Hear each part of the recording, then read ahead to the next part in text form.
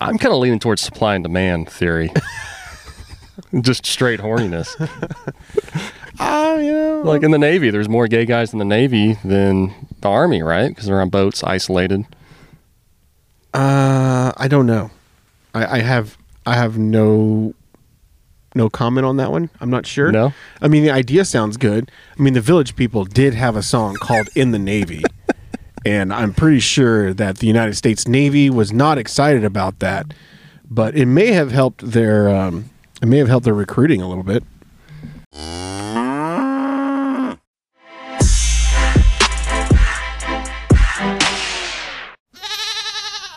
Gosh. Episode 11, and we are recording outside in the sun out at the Dr. Bob Ranch. All right. So we're live from Witt, Texas on episode number 11 at Dr. Bob's Ranch. Yes. And the title of this is going to be Podcastin and Buck Blastin. So we're actually on a picnic table in front of the little farmhouse waiting on a deer to walk by. And we do have a loaded gun very close. Just in case. But, I mean, it's the middle of the it's late morning, so the odds are low, although we did just see a couple of deer. So, Bob, this is an interesting place out here. I've been coming out here for years. You want to tell all of our listeners and our Russian listener a little history about where we're at, how it came to be in Dr. Bob's family? Well, so this area was, very rural, and my family, the ancestors to my family, came here shortly after the war for Texas independence. So right around the 1840s, 1850s, they first came here, and they came here from South Carolina. The story is that there's a large group of people with my same last name living in South Carolina, and there's a plantation named with the same last name as me in South Carolina. And there were two factions to that family. One part of the family was cool with owning slaves, and the other part of the family was not cool with owning slaves. One part of the family was very wealthy and owned a lot of slaves and a plantation, and the other part of the family was poor white trash and could not afford slaves, therefore they didn't really... So they had higher moral values based on... based pocketbook. on exactly based on like the economic turmoil that they faced. But so anyhow, the poor white trash part of the family packed up and said, screw you, we're going to move to Texas. So they came down to this area, put down some roots. The original property was 5,000 acres. So the whole area that we are surrounded by was once upon a time owned by my family. Wow. And slowly but surely, there was a great uncle who had a gambling problem, and he slowly but surely gambled most of it away. So they came out here in the 1840s? Yeah, 1840s and 1850s. So that was right after Texas independence, right? Right. And then, so they came here, and the uncle's family, the great uncle's family, gambled most of it away.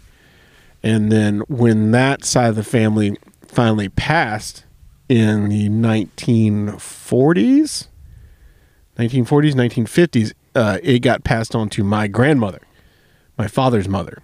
And she passed in the 1980s, 1988, and then my father inherited it. And by that time, it had pretty much dwindled down to 200 acres, which by today's standards seems like a lot. But in those days, those standards, that was we were actually one of the smallest pieces of property out here. We were smallest ranches out here, and ironically, present day we are the largest ranch out here because everything has just been cut up, and people have made these little 10, 15 acre ranchettes, and and put 50 cows on it. Right, which I feel like it's accelerated since COVID started. It seems like every time I come out here, it has more and more. And what's happening is like people are selling their 3-bedroom, 2-bath house in California for $1.5 million, and they're coming out here and they're buying these 15, 20 acre plots for $350,000 and then building a $300,000 house on it, they're still, almost $1 million up. You can't blame them, though. No. Beautiful area. It is a beautiful area. It's quiet. It's clean. Lots of wildlife. It's a beautiful place. I love it. I mean, I come out here as much as I possibly can, to work and try to keep everything running smoothly, keep everything clean. The winter time for me is the best time out here because there's not a whole lot of work. There's not a lot of mowing, not a lot of cleaning of fence lines. So winter is when I get to come out here and like kind of relax and go hunting and just quiet me time instead of coming out here and busting my ass all day in the heat. Yeah, no, and we've had quite the morning out here. We've been out deer hunting. I'm not much of a deer hunter. I've got a bit of a restless soul. I can't stand still too often. But I was surprised. We saw quite a few deer this morning. And it was an odd thing. Like I saw 3 or 4 bucks, medium to small to large, and didn't shoot any. But we didn't see any does, which is odd because usually you see more does than bucks. Now, I've got a couple theories on why that might be out here, Bob. Well, I mean, it was weird because, I didn't see any does either until I left the blind and got back to the house. And there were doe all around the house. and then a couple of buck came out chasing the does around the house. Do you think the bucks we saw this morning hanging out with each other, that they possibly were gay bucks? I would not be against. I would not say that is an unnatural thing. I would think that there's a possibility that maybe one buck could look at another buck and be like, hey, nice antlers, want to bang? And I don't mean bang heads. Supply and demand. Yeah. I mean, maybe there's less doe and now the buck they're chasing each other. So does that, you're a certified PhD biologist. Does that exist in the real world outside of humans getting weird? There are some species of like dolphins. There's always, like in every species, examples of homosexuality. So like the idea that it is actually unnatural is kind of like a false idea, because if it can happen, period, and we, humans we have to follow the laws, quote unquote, of nature. So therefore, if it can happen naturally, then therefore it must be natural. But you got to think the genes for that, because they're not reproducing. So you figure nature kind of takes care of that, right? They're not spreading more and more gay deer because they're not having babies if they're all gay. So then you have the straight deer making the babies. Maybe they're bisexual deer. So they're still makes sense. Passing it on. But and then that brings up the other question, is there an actual gay gene? So there's debate on that. I'm kind of leaning towards supply and demand theory. Just straight horniness. Like in the Navy, there's more gay guys in the Navy than the Army, right? Because they're on boats, isolated. I don't know. I have no comment on that one. I'm not sure. No? The idea sounds good. The Village People did have a song called In the Navy. And I'm pretty sure that the United States Navy was not excited about that. But it may have helped their recruiting a little bit. I do remember that one. In the Navy, you can sail the 7 seas in the Navy. My dad did not like that song. Like, he was in the Navy, but did not like the Village People. Well, now that we covered gay deer, there is a nudist camp colony down the road here. There is. There's a lot of weird stuff going on out here in the country. Well, it's secluded and it's private, so why not? If you want to go be nude. I don't know if today is the day. It's a little chilly. One of their biggest activities they advertise is nude square dancing. What? Poolside. I'm just trying to imagine this. Part of me kind of wants to go hang out and just like see what it's all about, but another part of me is just like, man, I don't know if I'm cool with that. Yeah, it'd get weird real quick. I think things would escalate. Well, I just have a dirty mind, and I know if I saw like, an old woman, I get some ideas. in her birthday suit, I'd be like, fuck it, let's go. Oh yeah, all right. So I may hit on her, I may not. Maybe she'd be like, I don't come to places like this to get hit on. I'm like, what are you talking about? You're naked.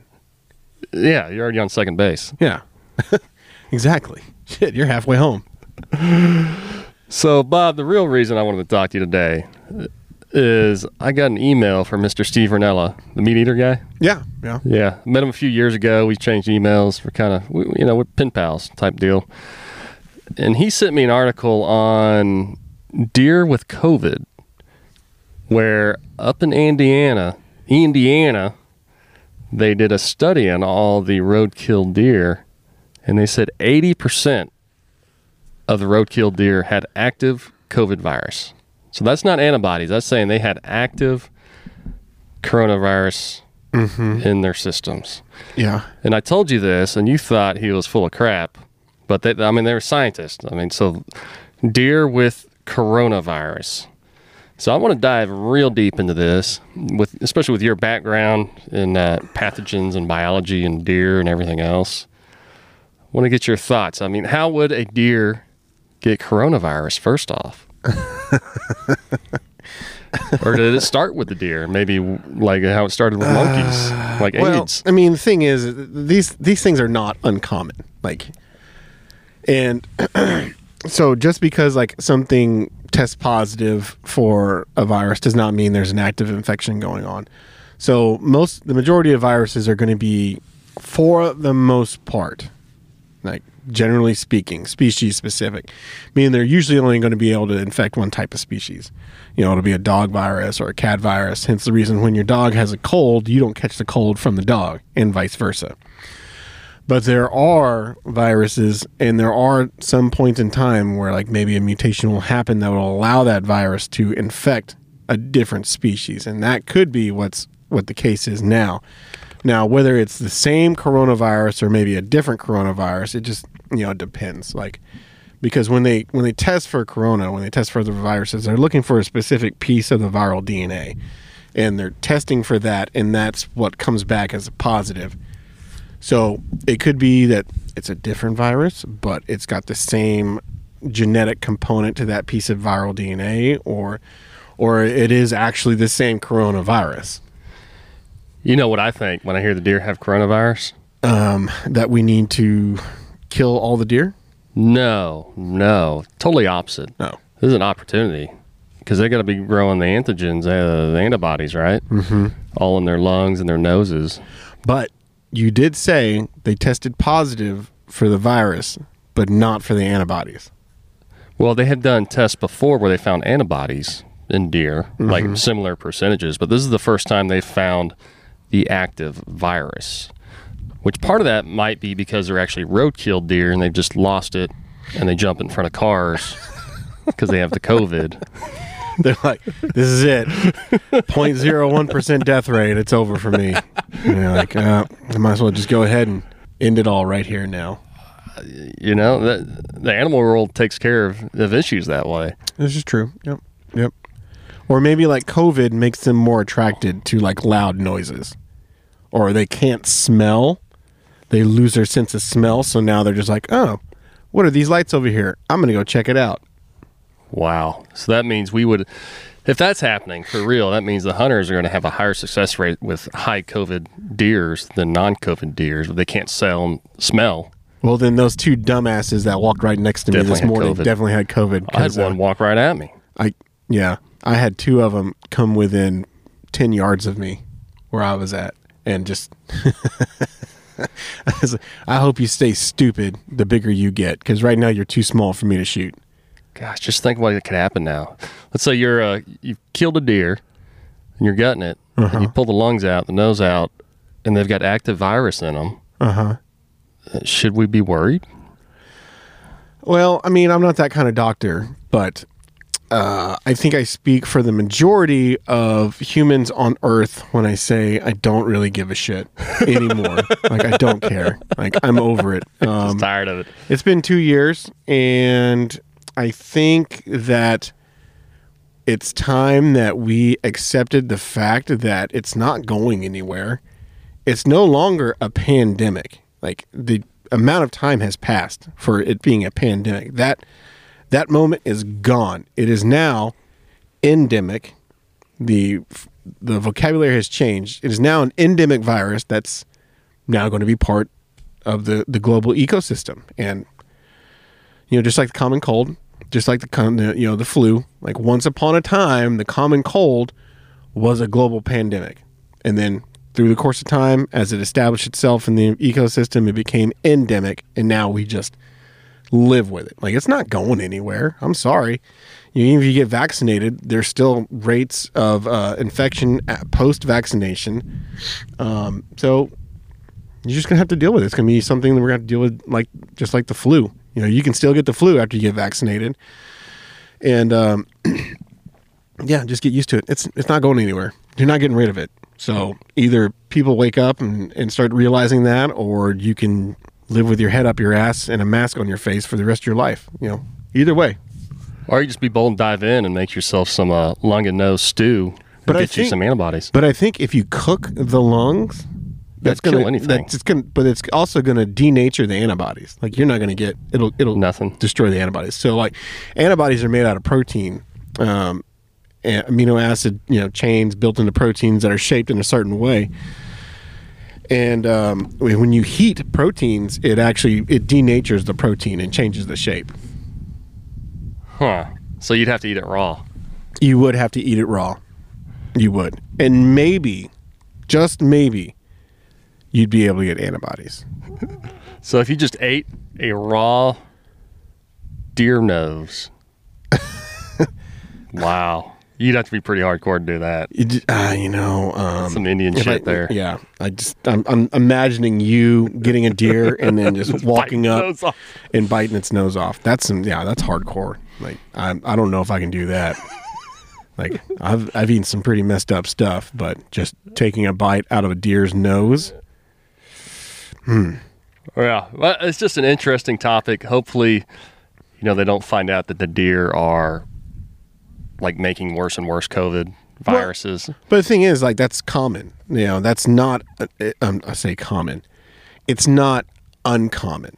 There's a whole field of epidemiology that deals with diseases that go from animals to humans and vice versa. And then, the virus or the disease will sit in an animal. It's called a reservoir for a certain amount of time, at which point it gains mutation after mutation after mutation, and then at a certain point, it is then now highly infectious to humans after all those mutations have occurred. It's not uncommon.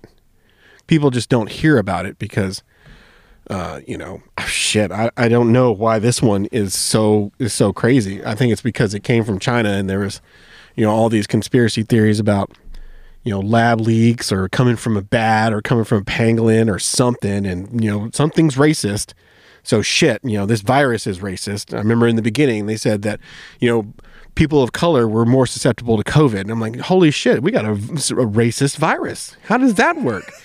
And, it's just, I don't know why this one is so crazy, because there's been a case of like hantavirus in New Mexico that killed a couple of people, and epidemiologists like rushed to New Mexico. That one's called the sin nombre virus. That comes from rodents. There's all kinds of things that come from animals that have infected humans in the past. MERS, the Middle Eastern Respiratory Syndrome, had a mortality rate of over 35%. That came from camels, but nobody heard about that. That was just a couple of years ago. I think it was like 2015. Could you imagine a respiratory syndrome, same family as coronavirus, same family as SARS, and a 35% mortality rate? That would shut down everything. And think of what happened in the last 2 years, how much got shut down as a result of a 0.01% mortality rate. Unbelievable. Anyways, we're going down a bit of a negative hole here. Let's pull it back up to the surface. Oh, you got me all fired up now. I know. Let's talk about deer again. So let's talk about deer. So, Bob, these deer I saw this morning, they're young bucks. They're in good shape, though. But I would say they're a little fat. I mean, these are the fattest deer I've ever seen in my life. Well, they've been well fed for quite a while. There's plenty of food out here. One of the things that we've worked really hard to do is to maintain mostly like the wildness of the property, but to have enough area where we've planted that gives them enough food. So there's plenty of woods in this property, plenty of like creek bottoms, plenty of places for them to bed down. And at the same time, there's plenty of food. We got multiple fields full of coastal Bermuda grass. I got food plots planted.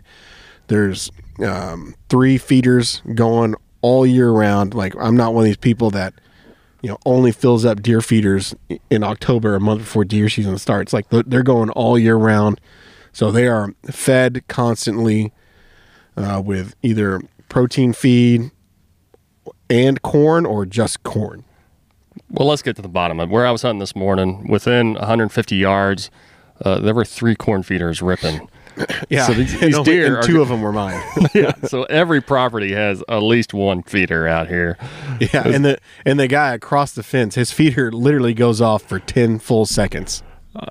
Yeah, so let's dive into the feeder situation in Texas. I always thought it was kind of odd, but in Texas, when you hunt deer 90% of the time underneath a deer feeder filled with corn. And a lot of people will feed them just for deer season. Other people, like Bob, will feed them all year long. So I guess from a biologist perspective, Bob, what does that have effect on the deer herd? Doesn't that bring them in closer where they can spread diseases more and make them more reliant on the feeders? I'm just curious, isn't there a negative aspect to feeders every 200 yards? There could be. Yeah, there definitely could be. Obesity in deer is obviously one thing that could happen, which is what I wouldn't go so far as to say the deer out here are obese, but they definitely are going to have a little bit more fat than what some people are going to be used to, which makes them taste so much more delicious. But as far as like the population density and leading to disease, that's where we come in. We are the people. We are the herd managers that are going to do our best to keep the population from getting too high. Now, like right now, the population deer out here is really high. So we've got to do our job and knock them down a little bit. So we've only taken large bucks in the last few years. We haven't taken any does or small bucks, only large bucks. So there's been a lot of babies born. Now, one of the other reasons that we have the so many feeders out and we keep them going all year round is because of all those babies being born. We want them to have the best nutrition when they first start out, because that nutrition is also going to translate and show itself in the antlers, in the racks of the bucks. So like if you can have an old buck, but if he's got bad nutrition, his rack's not going to look good. So you're looking at these deer not from a wild deer perspective, but almost more of a managed agricultural, almost like a herd of cattle. Exactly. Because I'm like, I know, like, it's always nice to have, to get a nice buck and like get his antlers on the wall, etc. But the main reason that I hunt and that my family hunts out here is for meat. And there's nothing tastier than the deer out here that are pretty much like corn fed all year long. Like, you can't tell the difference between the deer out here and a high quality beef steak as far as like taste and texture goes. And if we get one this afternoon, I guarantee you I'll throw a steak on that grill right over there and I'll show you exactly what I mean. That's a pretty bold claim there, because we'll clean them. Will clean them like immediately. Like, some people like to hang their deer or whatever. No, that's a bunch of shit, because it's not cold enough. So the reason to hang the deer is to get the meat as cold as possible, as fast as possible, because that's what causes gaminess, is when that meat stays warm and then it starts to break down as a result of like decomposition and the bacteria that are actually starting to decompose the meat. That's what causes the gaminess taste. So if you take a deer and you clean it immediately and you butcher it immediately, there is going to be zero gaminess to that meat as long as you're using clean utensils. And once you get it butchered and you get it clean, you get it in bags and get it in the freezer as fast as you can. So you just grill your deer just straight like steaks? Oh yeah. Like I take the hindquarters and I cut it into steaks, and we get one tonight. You'll see. It'll be delicious. That's you see, I imagine a lot of people, especially our Russian fans, are like, "What are you guys talking about? Feeding deer nonstop?" I think part of the difference here in Texas is that, we're in Texas where 99% of the land is private. Yeah. So we don't have these big swaths of thousands and thousands of public acres like Colorado, Utah, or anywhere else where you can go hunting and stalking. Here, I mean, we're on 200 acres, and that's a huge plot for out here. So, and you got to compete with your neighbor who's feeding them corn. So, of course, you're going to throw down some corn because you want big fatty to hop the fence. And yeah, and then the other thing that I've got that they don't have is I've got lots of woods. Because when they've come down from California, they all bought, they bought a heavily wooded area, and the first thing they did was they cleared it, cut down all the trees. So, what that did for our place, that put a lot of pressure on our property because now all the deer have moved here. Like I can remember when I was a kid, when this whole place was wooded and there weren't houses everywhere, like you'd go an entire deer season without seeing, 2 or 3 deer. Whereas now, like every time I go out, I'm going to see deer. I'm seeing potential deer to shoot, to harvest. But I'm being selective on what I'm shooting. Like now, like it's a given. You come out here, you come to my ranch, and you go hunting, you're going to see deer. And you're going to have an opportunity to take a deer. It's just, what are the rules that we have in place at the time? Like, so this year we want to harvest, some does because we've got a lot of does out here right now. We want to harvest does and only large mature bucks. Like we don't want to take any small bucks that are, less than 8 points. We're going to leave them alone because we're going to give them a chance to grow for the next year. We're not taking spikes unless it's an older spike, but we have done a tremendous job in the last 10 years taking out the genetics that basically cause like a large spike buck to be present. So you're not going to see very many spike bucks out here either. No, they all had nice racks. What I saw this morning. Even the young ones, even the yearlings, they've got 6 points. Bob, you bring up an interesting point on the people from our neighbors in California and then Yankees from up north, even Coloradians. Anybody that's not from the Arkansas, Louisiana, Oklahoma area, I've noticed they come here, even my neighbors, and the first thing they do is they try to cut down every tree and scrub that's not a big, beautiful oak. And I don't think they understand the basics of erosion control. Because there's a creek that goes by my house, and all my neighbors that come from California, the first thing they do, they clear cut everything, and they just have a few trees. And then their backyard starts falling into the creek. They don't understand why half their yard washes away. And they look at me like I'm the redneck because I just got a big old wilderness jungle behind my house. But hey, it hadn't washed away. No. And like if you look straight ahead of us, you see that tree line over there. That's where the creek is. And the same thing has happened here, across the street, down the road, behind that guy's house over there. He cut down all the trees around the creek, and every time it rains, it floods. His yard floods, and it washes away a bunch of his yard.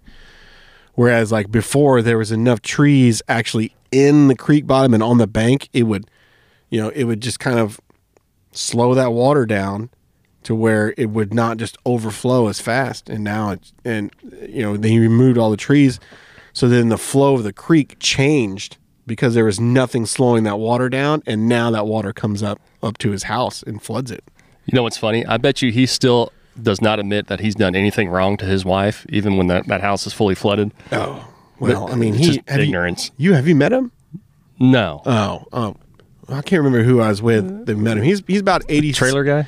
87 years old. The smoker guy? Yeah. Oh, yeah. He's a cool guy. I can't talk trash about him. He was a nice guy. He's just, very industrious. Yeah, I mean, Jesus Christ, that guy's got something going on in his backyard. He's just building all kinds of stuff. I mean, he's 87 years old, and he's got a motor that don't quit. Was that you? He was like flexing his biceps. He's like, feel my biceps. Yeah. This guy's like 90 years old. We were trying to buy a huge smoker off him that he'd built. And, he started flexing. He had no sleeves on, had me squeeze his biceps. Like, well, hell yeah. Get you some. He's like, my wife, she's 20 years younger than me. She still likes it. You know he's tapping that. Oh, yeah. Oh, shit, dude. That guy, he's got energy. I don't think he needs Viagra. He's good to go. He might be on a little TRT. I talked to my doc. I might know a little bit about something. I was like, how long can you take this stuff? Like, as long as you live, as long as you can handle it. And I was like, well. Now, is that a situation where, like, once you start taking it, you got to take it for the rest of your life? You don't have to, but I think when you come down that other side of the slope to where you were at before, I don't think it's any fun. Yeah. So okay. I have no plans of stopping it. I just, I think I've got too much test. We've talked about this before. Like, if I got on TRT, I would, something bad might happen. I think, Bob, you should get tested. I'd just be curious. We can do an over and under. I think I've got plenty. Like, I don't know if I even need to get tested. I think I've got plenty. Well, just for scientific discussion. Oh, for the science. Yeah. No, do it for science. Okay. That makes sense. I'd say you're pushing about 650. Probably a little less than what you think. I don't even know what that means. Like before I start, I don't want to get too deep, but I was below 300, which is pretty piss poor. It's like 80-year-old man style. Really? Yeah. I mean, I've noticed, before you went on the therapy, you were getting kind of skinny. I was getting a little wussy too, a little grumpy. You were like 185 pounds? Yeah, I was under 200. Now I'm 215. Ripping it. Are you still not lifting weights or anything? Well, I still lift weights, but I'm more into lifting men these days. Oh, yeah? My jiu-jitsu. Oh, I was about to give a dirty joke. Lifting men into your mouth? No. Mouth's closed. You don't want a mouthful of that. Trust me. Men are gross. Sounds awful. I would be the weirdo that just wants to like roll with chicks. Yeah, you don't want to be that guy. Really? No. Because I feel like some of the chicks are like, I want to roll with a dude. I'd be like, let's go. For ladies, I was talking to a single friend of mine, and she couldn't find any men. She said all the men are wusses these days. I was like, well, go to a jiu-jitsu gym. I mean, it's all men in there. You start rolling around. Yeah, man.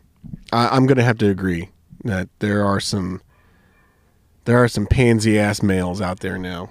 And, bitch is what they do. Oh, my God. And that's, we were talking about this earlier. That's one of the things that it really makes my job as a teacher less enjoyable, especially when I'm having to deal with a 17 or 18-year-old male.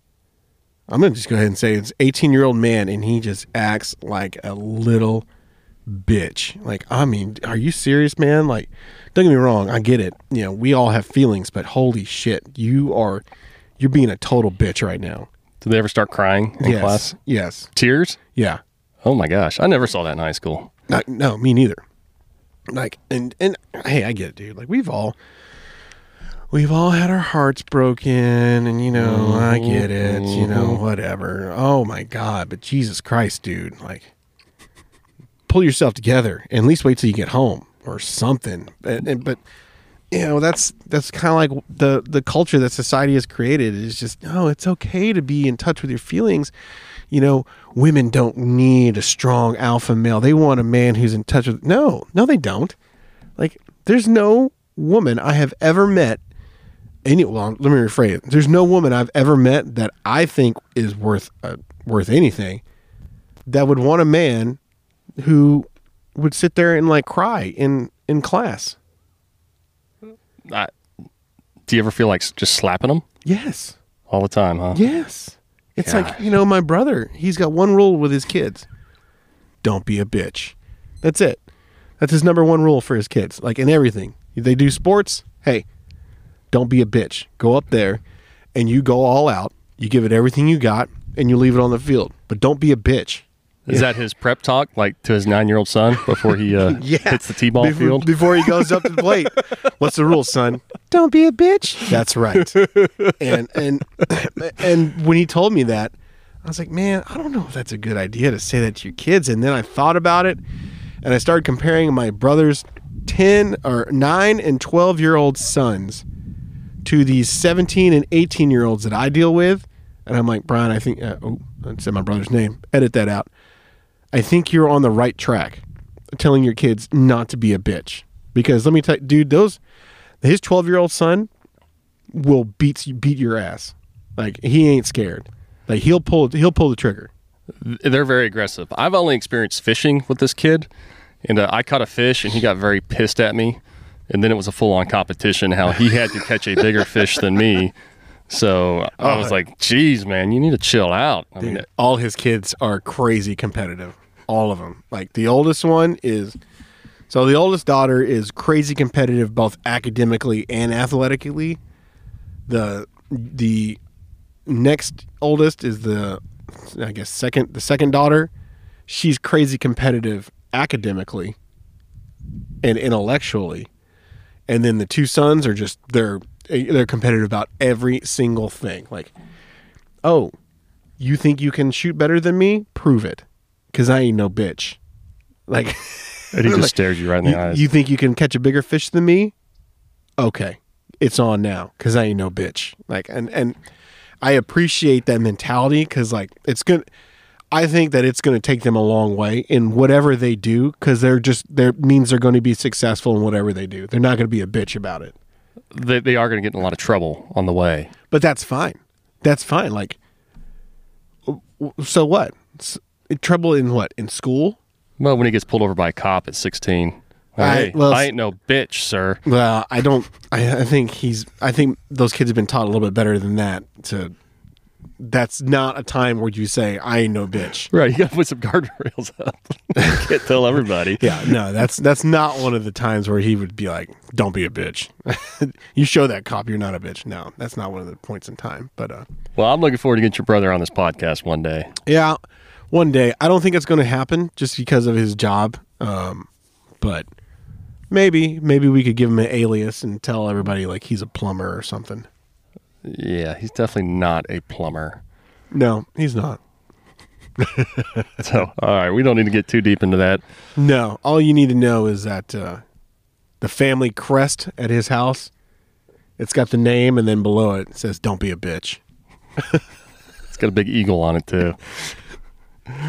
That's awesome, man. Well, let's talk about cooking deer. So, all my buddies besides Bob out here, they pay all this money for leases. And this is the Texas thing to do. You pay $2,000 a gun for a deer lease, and then you pay about $10,000 for your fancy stand, and then you pay your $1,000 for the corn and the feed. And a lot of deer leases, this is a requirement to become a member, to be lucky enough to pay your $2,000 a year just so you can have a gun, and then you're limited to, let's say, $2 and maybe a few does. So yeah, depending on what county it is. Yeah, well, and the lease itself will have its own special rules. Yeah. And I'm just blown away by this. And then they shoot something and they never process it themselves. They'll gut it and then haul it off to a processor and then pay another couple bucks a pound to have it processed. So by the end of this, I'd say you're in it probably $50 or $60 a pound for this deer meat.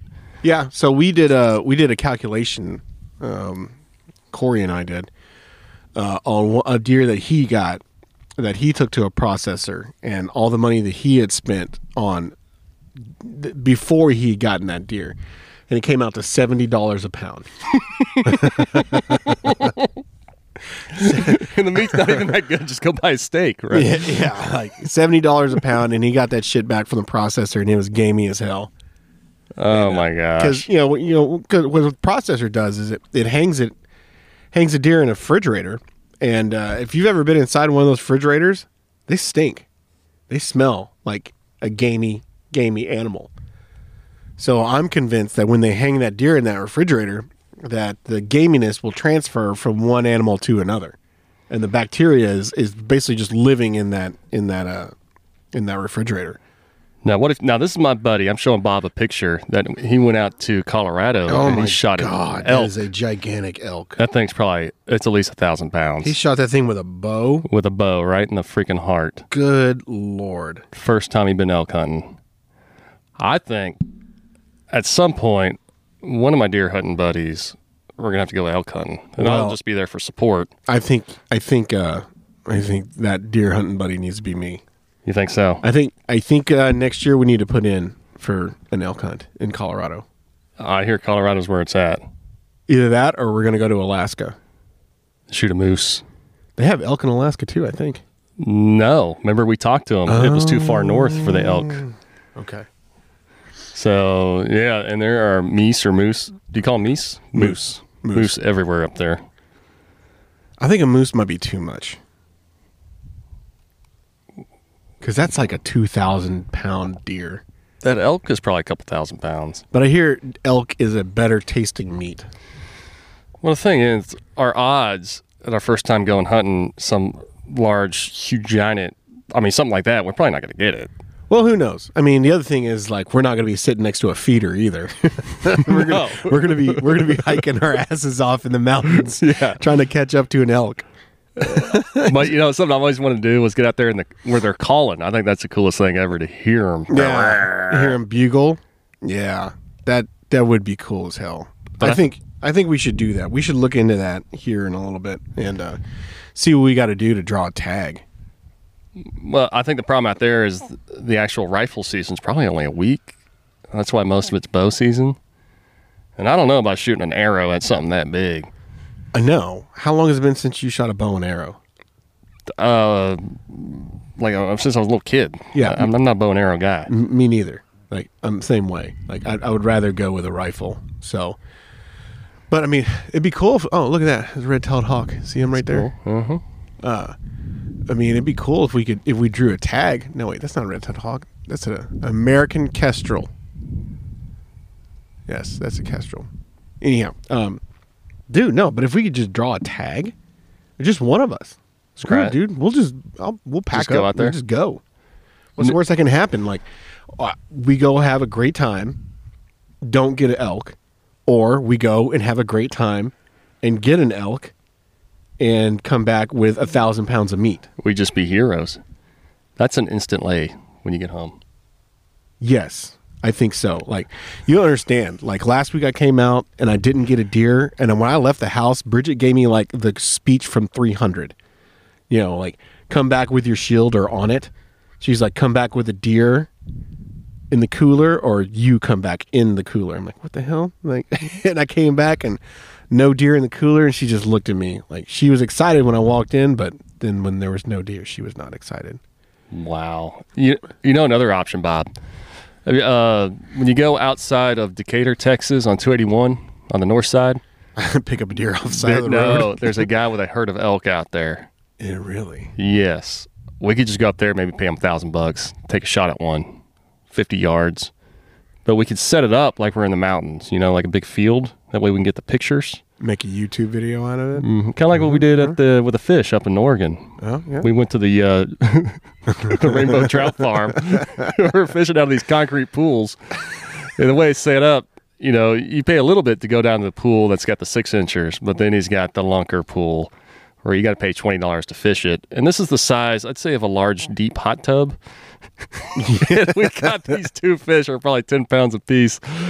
And we had to go walk off into the woods to get away from the parking lot so we can get our pictures to look like real men, like we caught these giant fish, which I played it off to my buddies that, hey, we're awesome Oregon fishermen here. Oh, yeah. Dude, no, when I sent my sister that picture, she was just like, where are you? You've got to tell me where you are. And I was like, dude, I'm right behind the house, man. I'm in the creek behind the house. Like, I can't believe you haven't caught any trout out here. She's like, you mark that area right now with a red flag. And I'm like, oh, man, I got to tell her that it's at the trout farm. Yeah, if anybody goes out to around Hood River, Oregon, we highly suggest going to the Rainbow Trout Farm. It is a good time. If nothing else, you can catch a lunker trout and take a picture with it. Yeah, and the key is a spinner and hook them right behind the gills because they're not gonna bite fresh bait. They've seen it all. Yeah, the ones that are still left in there, they don't care about you at all. No, it's all about foul hooking. Yeah, they're waiting for the guy to come by and throw a bucket of chum in the water to eat it. Like, they do not give a shit about anything that you have. So you just throw it in there. It's kind of like sometimes catching the salmon out in Alaska. I mean, you just kind of throw it in there and hoping you hook something. Right. Hope you hook it in the mouth. I like this idea about the elk hunting. I don't know any details or how to do it, but Like going to Colorado? yeah. Dude, I think what we should do is we need to do some research, obviously. I think it's probably too late to put in for it this year, but put in to get a tag for next year, and we can do one of us put in Colorado, one of us put in Wyoming, or both of us put in for both, and just Or Idaho. And just see what happens. I have a brother in Idaho who's got a ranch that has elk. Well, that's something to consider. Guess what his name is? John. Bob. Does he go by John because he doesn't want to go by Bob? No, his name is actually Bob. But yeah, man, I should call him up and be like, hey, can we come up and kill an elk? I haven't seen you in 15 years, but sure would be nice to come hang out and you let me shoot an elk. But like my family has a big ranch in northeast New Mexico. Like big, like a couple 100,000 acres next to Ted Turner. What? And we went out there. Your family has this? Yes. And they do antelope hunting, but they do elk hunting out there too. Uh-huh. And I was like, how does the elk hunting work out here? And he's like, man, these guys come every year. They buy our tags. It's like you can't just show up and just buy a spot for elk hunting out here. Like it's a serious business. And the way that it works is that those elk come off the mountains off in New Mexico. They come down. This is out by Philmont Scout Ranch. Yeah. And they come down and they feed in their pastures out there because water is pretty rare. And the game people give them so many tags to allow the elk to feed there, then they're able to shoot the elk. You just look dumbfounded right now. Your family owns a ranch that has elk on it, and we're talking about going to Colorado and putting in for a lottery tag? Yeah. I mean, they're great people, but, my dad's very difficult. So growing up, they kind of look down on the people at the big ranch. So there's a little family tension there. Okay. Yeah. I'm not saying it's not doable, but... Oh, you better start kissing some ass. Man, I don't know. I like Bob's ranch. Yeah, it's peaceful out here. There's no drama. It's just like, Right. I don't let. The other thing is, I don't let a whole lot of people out here. Like, I really don't. Like, you'll probably be the only person I allow to hunt out here this year. Really? Other than my brother and his children. Like, I don't allow people to come out here and hunt. Like, and people ask me all the time, and that's one thing that kind of pisses me off is, I'll tell people about this place, and the first thing they do is ask me if they can come hunt. Like, no, hey man, we just met. No, you can't come hunt. Like, I don't even know you. No, I'm not gonna let you come out here and hunt. Huh. Well, they think I'm being rude, but I feel like they're being rude asking me if they can come hunt. I think this time's the first time I ever asked you to come hunt, but it was more just because I wanted to do the podcast. Oh. I'm not a deer hunter, as you know. Did you ask me to come hunt? I said, hey, how about we come hunt and then we can podcast about it? Oh yeah. Oh, I mean, anything we can do to up our celebrity, up our internet influencer status. There's probably a couple hundred, maybe let's say 400 people. No, probably 50 people listening to us. Yeah, maybe 50. But the good thing is like, here's what's going to happen. Is like, here in a little bit, we're going to go back out. And when we get back, we may add to this podcast episode about killing a deer. Bullwinkle. Well, Bullwinkle's a moose. Probably no moose out Probably here. no moose. No moose. But, I mean, that would be cool if, like, we cut it off and, like, if there's a second half to this, then that's because we got ourselves a deer. If there's no second half, then, we got skunked. Well, somebody's got to shoot something this year so we can make some cooking episodes for you, Bob. True. And, I'd like to do a video about cleaning and processing a deer because, I mean, I talk shit all the time about it, but I can skin, process a deer in usually an hour and a half. The whole thing. Cut it up into steaks, stew meat, ground meat. I don't have a meat grinder on me right now, but get it all ready to go in an hour and a half in bags in the freezer. Well, Bob, my dream is to get a cow and process it ourselves. I've been talking about this for a couple of years, and nobody's jumped on board. But I think we can get a cow, like one of the black ones down the road. Big one, big fat sucker. That thing's like 3,000 pounds, man. You get that tractor, we wait till a real cold day, and we just start slicing her up. Oh, that sounds... Just dig a hole for all the guts to go in, and we lift it up with the tractor and butcher it right there. Bridget was telling me, I discussed this with Bridget ad nauseum. She hates this idea. Yeah, because she looked at me and she's like, "Have you ever processed a cow?" I'm like, "No, I haven't." She's like, "I'm like, but I've processed plenty of deer." She's like, "You don't understand. You're talking about a 180, 200 pound deer versus a 2,000 pound cow." I'm like, "Yeah, what's the problem?" Right. Like, yeah, what's the issue? Knives. What's the issue? More tractors. She's like, first of all, you don't have the tools to do it. You can process a deer with a fillet knife. You can't process a cow with a fillet knife. I'm like, it's cool. I got a Sawzall. I'll get some tools. Yeah. I know she crushes a lot of your dreams, but she did kind of crush my dream. And then she comes out months later and says, "Oh, I'm actually a certified butcher." Yeah, she is. Like she's been through official training on how to slaughter and butcher a cow. Yeah. Like she could just oversee us. She could. What? Dude, I say we wait till February. Good cold day out here. February 14th? Yeah, we get one of them trailers. And we go down to your neighbor and say, "Hey, how much for a black cow?" Load that sumbitch up. I'd say 2,000 cash. And we could have, just tons of meat. Black Angus steaks for dinner. There were some good looking cows. Some big cows. Do you think your tractor could lift one of them son of bitches? Oh yeah. Man. But well, here's the thing: we had to get it home. Like, where are we going to butcher it? Here?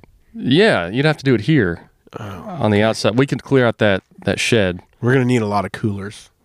Yeah. Well, it'd be so cold we can just load it in the back of the trucks. With our luck, it'd be 80 degrees that day. No, that's the key. Then you got to let it hang too, right? Well, that's you let it hang to get the blood out of it, but I mean, it really shouldn't take that long to get most of the blood out of it. And then, even then, it's like, it's the same philosophy I have with deer. As long as you get it cold quickly, then you should be fine. Her idea, because you're talking about quitting your job. Yeah. Remember when we talked about setting up a custom butcher shop? Yeah. You can set up your house, just build a cinder block building, some big old freezers, and a little drain. I think there's some health code regulations that are in with that. Well, yeah, she can she's official. I'm just saying there's a lot of potential because the butcher shops are backed up. Yeah, but I mean, I taught myself how to process a deer. I don't even know if I'm doing it correctly, to tell you the truth, because I don't do it. It's just like everything else I do, like cooking brisket, whatever. I don't process the deer correctly. I don't cut the steaks like everybody else does. What everybody else does is they when they take the hind quarter, they separate all the large muscles out, and then they cut the large muscles into steaks, which is why a deer steak is so damn small. Mm-hmm. I don't do that. I debone the thigh, and then I basically roll the thigh over, and I cut the steaks through the entire thigh. So my deer steaks are the same size as a beef steak. Well, I think we'd have to go to school. A&M has a great butchering school. I'm sure there's one out here. We're in Texas. Butchering everything. Yeah. Well, I mean, I could do that. Yeah. I mean, I'm pretty sure there's one at the junior college next to where I live. There we go. I'm just saying, if you do it, you've got my full support, and I will help you. Well, I appreciate it. We could have a butcher / small engine shop. Yeah, we just need something big with big coolers. That way we can let them hang. Because that's our problem right now. You get stuff butchered, and they don't let it hang long enough, so people are pissed because they're running out of space. Or they let it hang too long in a cooler that's full of rancid, stinky meat. So what I'm thinking is we get a deal on one of these semi-trucks, trailer with the freezer already on it. Yeah. And then you just put some drains in that sucker. You can hang a lot of beef in a semi-trailer. Yeah. Got you thinking now. You do. I'm also like, you know me, dude. I'm a chicken shit. I'm like, I keep talking shit about quitting my job, but it's all about, am I going to be able to find it? I'm not going to quit my job until I find a new one. And then would I be willing to transition into full-time self-employment after that? That's a big, bold step. It is. I want to get like, I've been slowly but surely like building up my savings to where like I would have enough in savings to where I'll be comfortable walking away from something and starting my own business. And I'm not there yet. I'm about halfway there. So I told myself once I got $50,000 in savings, like just hard cold cash in savings, 50 grand, that I would stop being a bitch and actually like go pursue something else and work for myself. Wow. Because I feel like, you know, if everything goes bad, if shit hits the fan, and I got 50 grand in my back pocket, like I can make it for at least a year. Right. If something goes bad. Well, you immediately can start making money. When your hot dog steam is, that's a moneymaker right there. It is, and the biggest issue with that is I don't do it every day. If I did it every day, like on average per hour that I'm out there doing that, I'm bringing in usually about $80 to $90 an hour. That's on a slow night. That's just on average. Is there enough? So those of you who don't know, Bob, he does the rodeo horse riding circuit, makes hot dogs, hamburgers, tacos. Brisket tacos, chicken tacos. I love coming and hanging out with them because that's when I get all the free Cheetos and cookies and Dr. Peppers I'll never get at my house. Which you got the good stuff too. Yeah. The Nutter Butters. The Nutter Butters. I had never seen a Nutter Butter or had a Nutter Butter until I started doing that, until I started cooking this deal. I started getting them when I donate blood every 6 weeks, and I just clear up. I was like, you guys aren't paying me. I'm getting all the Nutter Butters and Oreos. I can stuff in my pockets. So I clear out the whole bowl. Nice. Yeah, I mean, if I started doing that full time, like every day, I mean, I think I could make a living on it. I really do. Well, you'd have the time and energy to expand it too. Yeah. You know, and I've been looking into it, you know, buying like an actual like fixed up, fully furnished like food trailer, cooking trailer that's got a kitchen in it and everything. I've been looking into that. Those are about, you know, the one that I was interested in is like 35 grand. Doing something like that, but like I said, that's a step that I'm going to take. I've got to have that cash in my back pocket in case shit goes bad. Just because, you know, rule number one, you know, the first the first habit of highly effective people is be proactive. You know, I want to be proactive and have kind of like a safety net just in case. Right. So what I don't want to do is I don't want to go into it, put myself down, you know, get $100,000, $200,000 loan to get the trailer and get all the equipment and startup capital and everything, and then it just go to shit and I've got nothing. So I want to have something in my back pocket just in case. You know, another idea, Bob. Maybe you can talk your family into like letting you have about 5 acres out here. Not that you don't already have it, but to put, you know, the big deal out here lately is RV parks. Throw an RV park on this sucker. My brother was talking about that. I'm not interested in having an RV park out here. White trash city. Yeah, it's not going to happen. Like this place means too much to me, and I've spent too much time and put too much sweat and blood in this place to do that. So, but my brother and I have talked about like purchasing some property and putting in an RV park out next to where I live, and we just need to quit being bitches and pull the trigger and buy the property. Because every time we see some property, we're like, you know, we rule number one, don't be a bitch, right?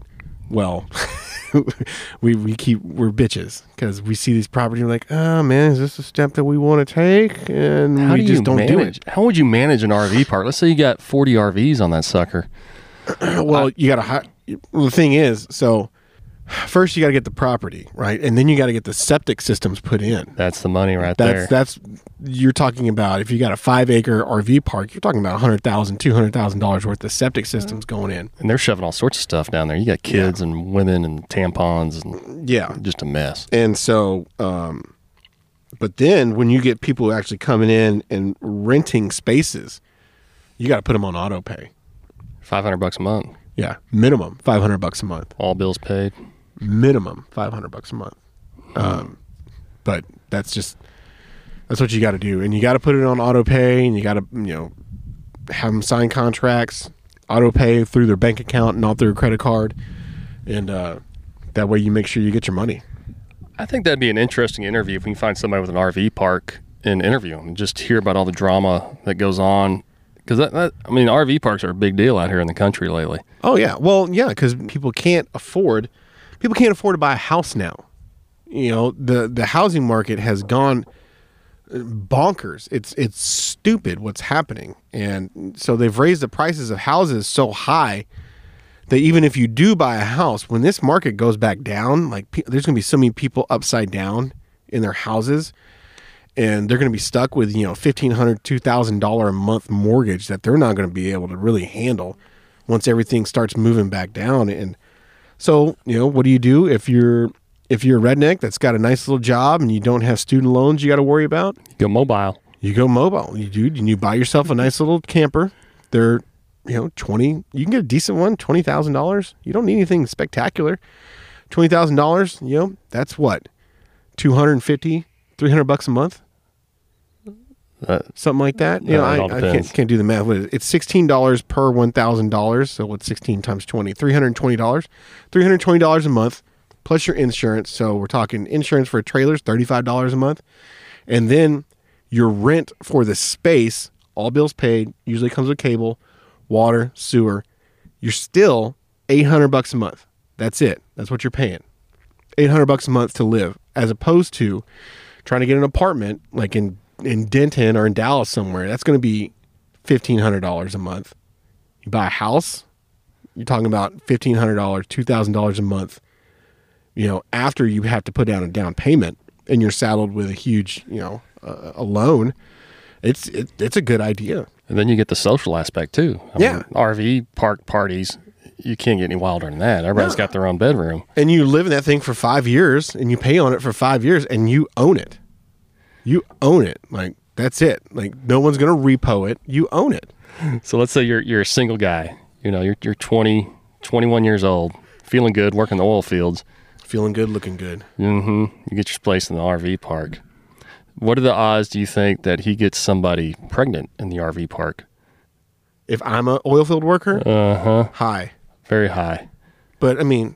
That's just part of it. That's just the circle of life. But guess what? Now you got 2 RVs. It's a retirement plan. The kid's already got a place to stay. Yeah.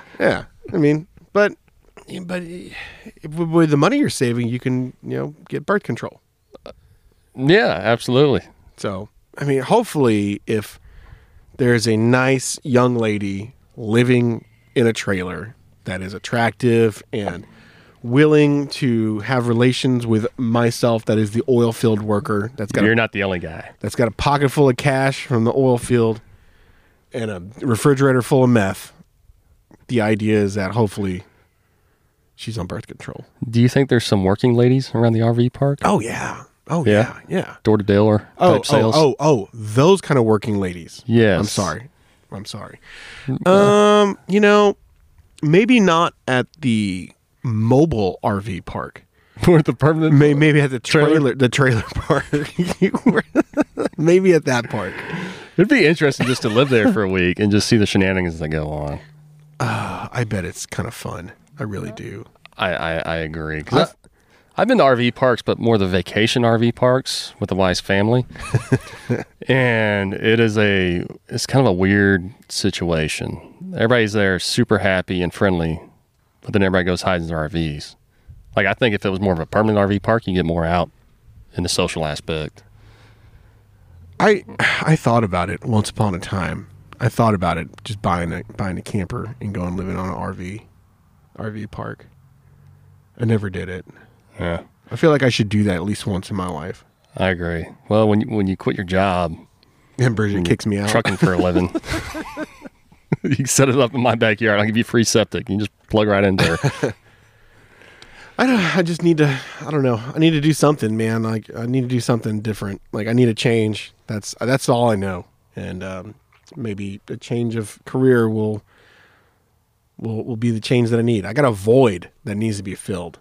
And it mostly needs, I need to be outside.